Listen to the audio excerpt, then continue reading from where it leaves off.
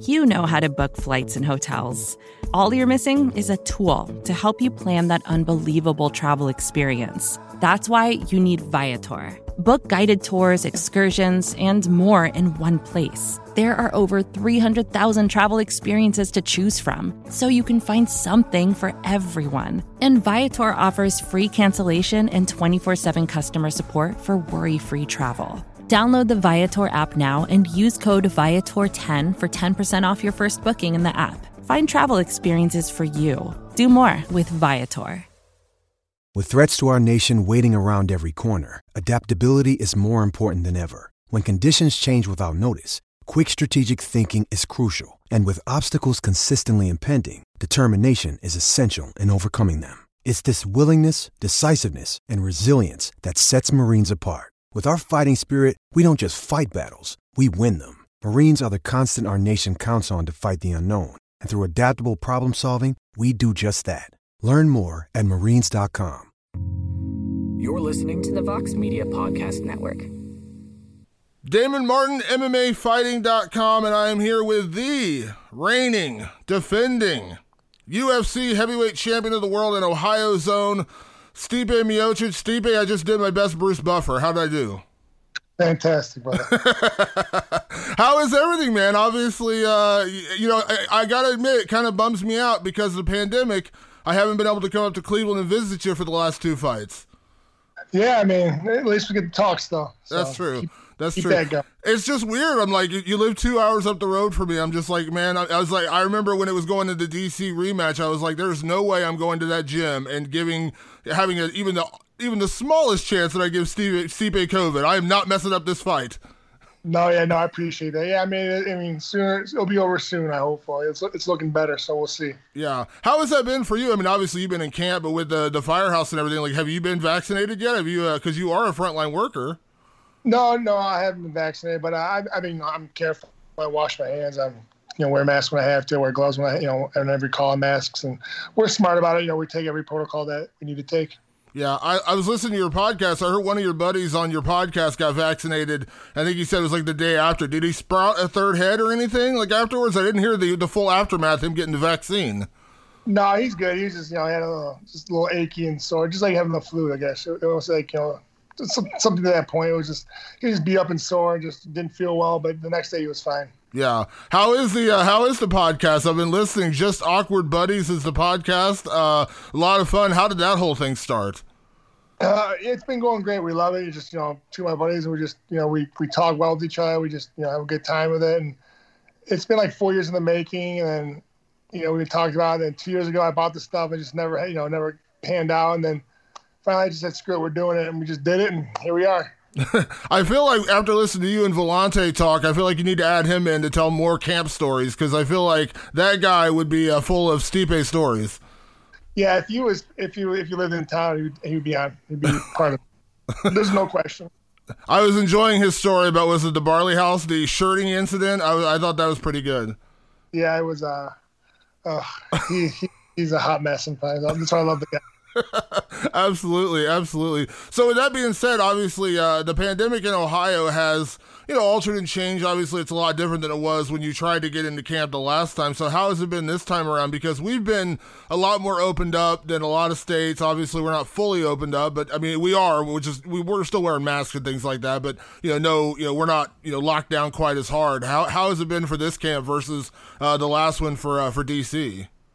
Yeah, it's about the same. We're doing the same thing we did last camp. I just this time we can't use a pool because it's winter out. I'm using the rec center, so that's open, which is good. So yeah, I mean, it's about the same. It just sucks that we can't really, live normal life right now because we have to wear masks all the time. Which it's better safe than sorry, and we'll get past that. But yeah, I mean, it's about the same, honestly. Yeah, it feels like there is an end goal in sight, though. I'm actually getting vaccinated today after we talk. Good stuff. Yeah, good for you. Yeah. So it feels like we're coming towards the end. Obviously, I'm sure you saw the show in April. They're doing in Florida with fans. So it seems like we are starting to get back to some sense of normalcy now. Yeah, I mean, that's what I'm hoping for. So. Yeah. Now, before we get to the fight stuff, I also got to say congratulations, because I saw you and Ryan have a baby boy on the way. Yeah, my wife's pregnant. She'll be having the baby end of August. So we're super excited. Blessed. We have one, but one out more and make a little army. So we got two.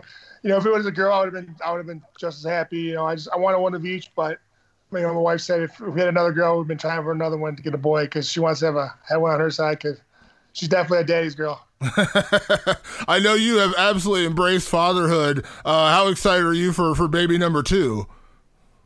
I am excited, but then I was thinking the other night, I'm like, man, we waking up early and every couple hours feeling it, which I don't care, but it's like, man, we got to get things going now, back to square one, but it's gonna be a lot easier, because we had the first one and we understood what we had to do, and of course not every baby's the same, but we're just excited, man. We're just both our families are excited. We my brother-in-law and his wife, they're having a baby a few weeks prior, so we're getting bigger. That's awesome. That's awesome. So are you building the Stipe army? Are we talking like 6-7 kids, or what are you thinking?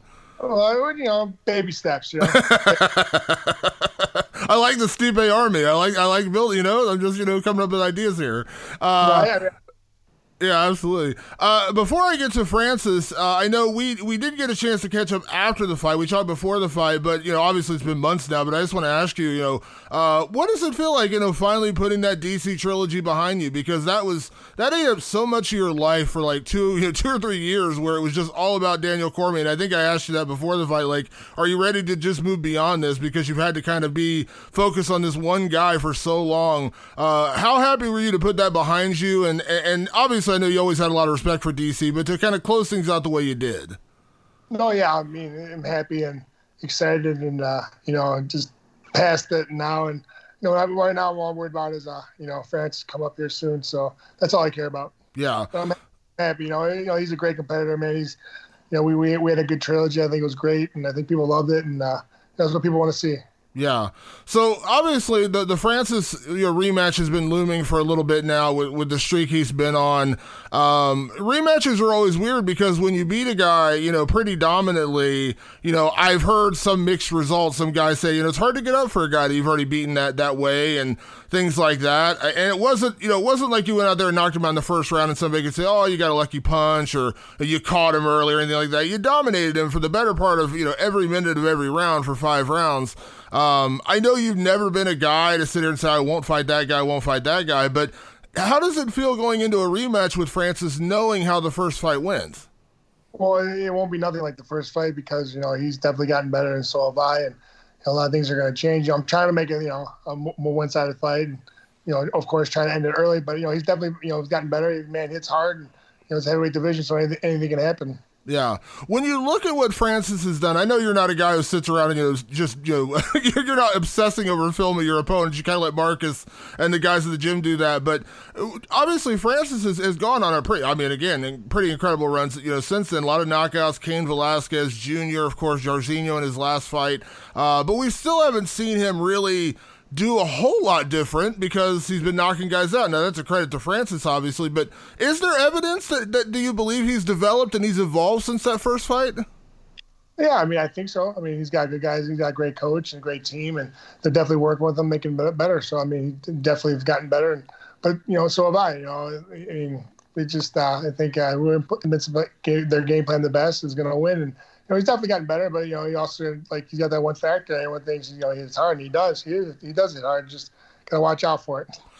Obviously, you're not Junior, you're not Cain, you're not Jairzinho, but is there, without giving away secrets, because obviously I don't think you're giving away secrets by asking you this question, but, what are guys doing wrong when they fight Francis? Because he obviously has tremendous power. Again, there's no doubt about that. But, it's kind of crazy that, the way he's been able to knock people out the way he's done it. And I don't know. Do you feel like guys are just making mistakes or approaching him the wrong way? I don't know. I don't want you to give away your secrets, but, are people just fighting him wrong?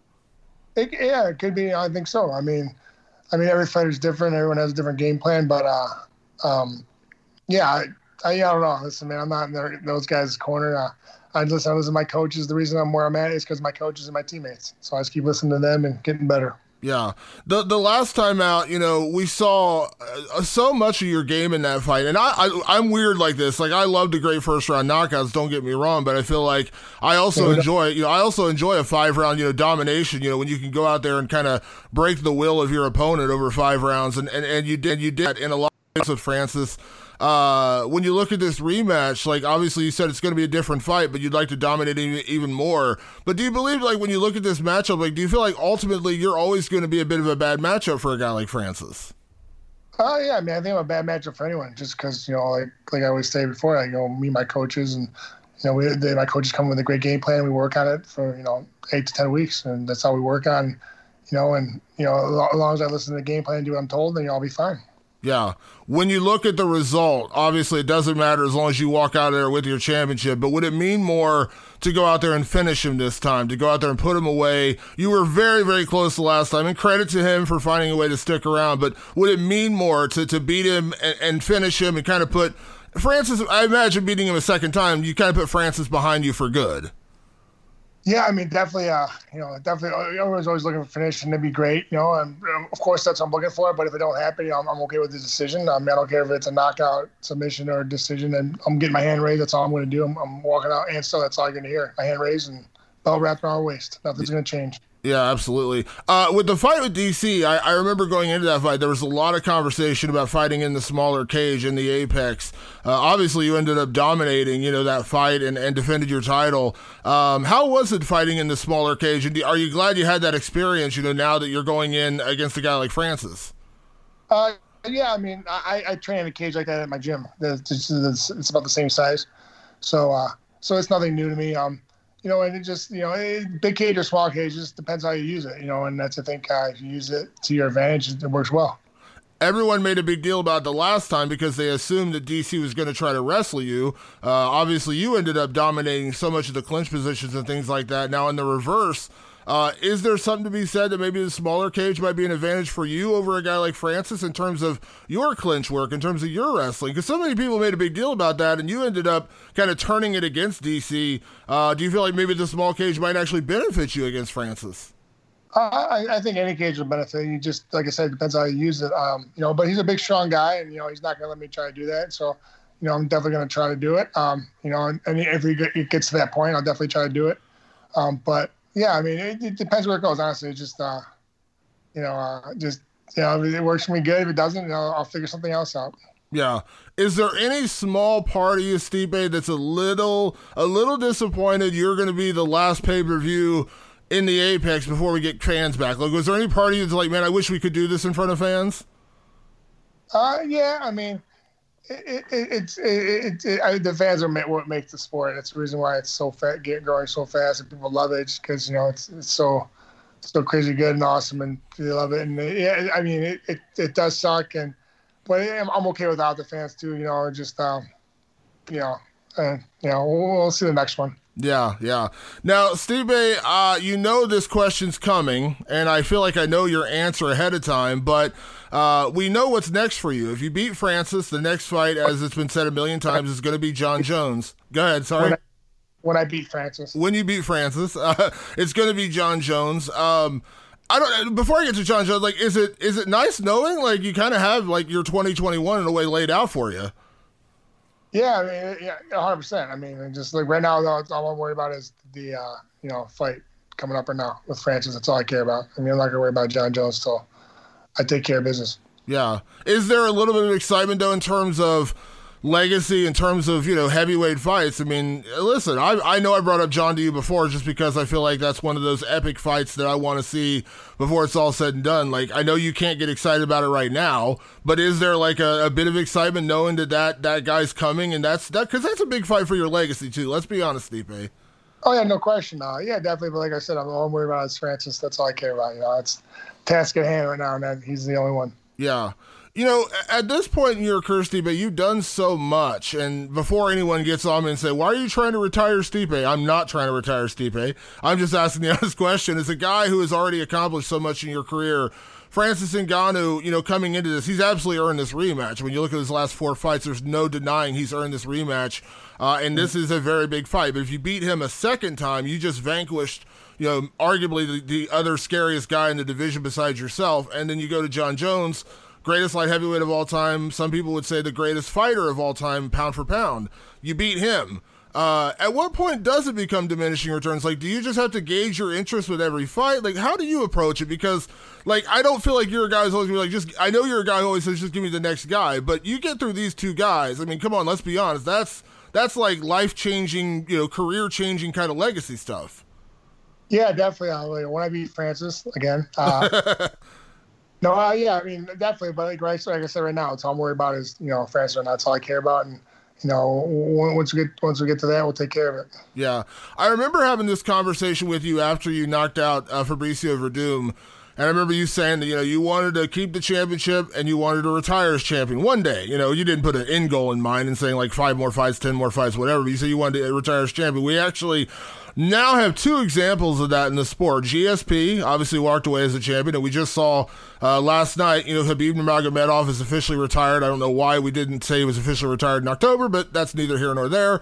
He is officially retired now, and he retired as champion. When you look at those kind of legacies, and again, this may not happen for you for a couple years down the road, but like, do you feel like that's the way you want to go out? When it's all said and done, like, you want to go out and have that kind of, because unfortunately, we don't have a lot of examples of that in this sport.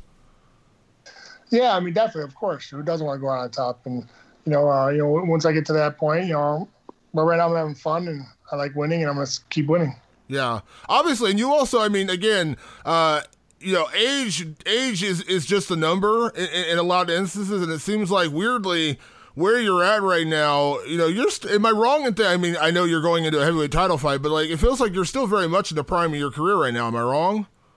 No, I feel like that. I definitely feel that way. I'm getting better. I mean, I'm a little bit later, but I'm stronger than I've ever been. I'm faster. I'm better in shape. I'm more efficient. So, yeah, I mean, definitely. So the good thing about heavyweights, they have more longevity, I feel like. Yeah, absolutely. So I know you're not a big prediction guy, Steve. I'm not going to ask you to tell me the round and play Conor McGregor and say, point to the actual the round in the minute you're going to win this fight, but. In a perfect world, how would you envision a fight with Francis playing out in terms of what do you want out of yourself? What do you want to see out of yourself in this fight?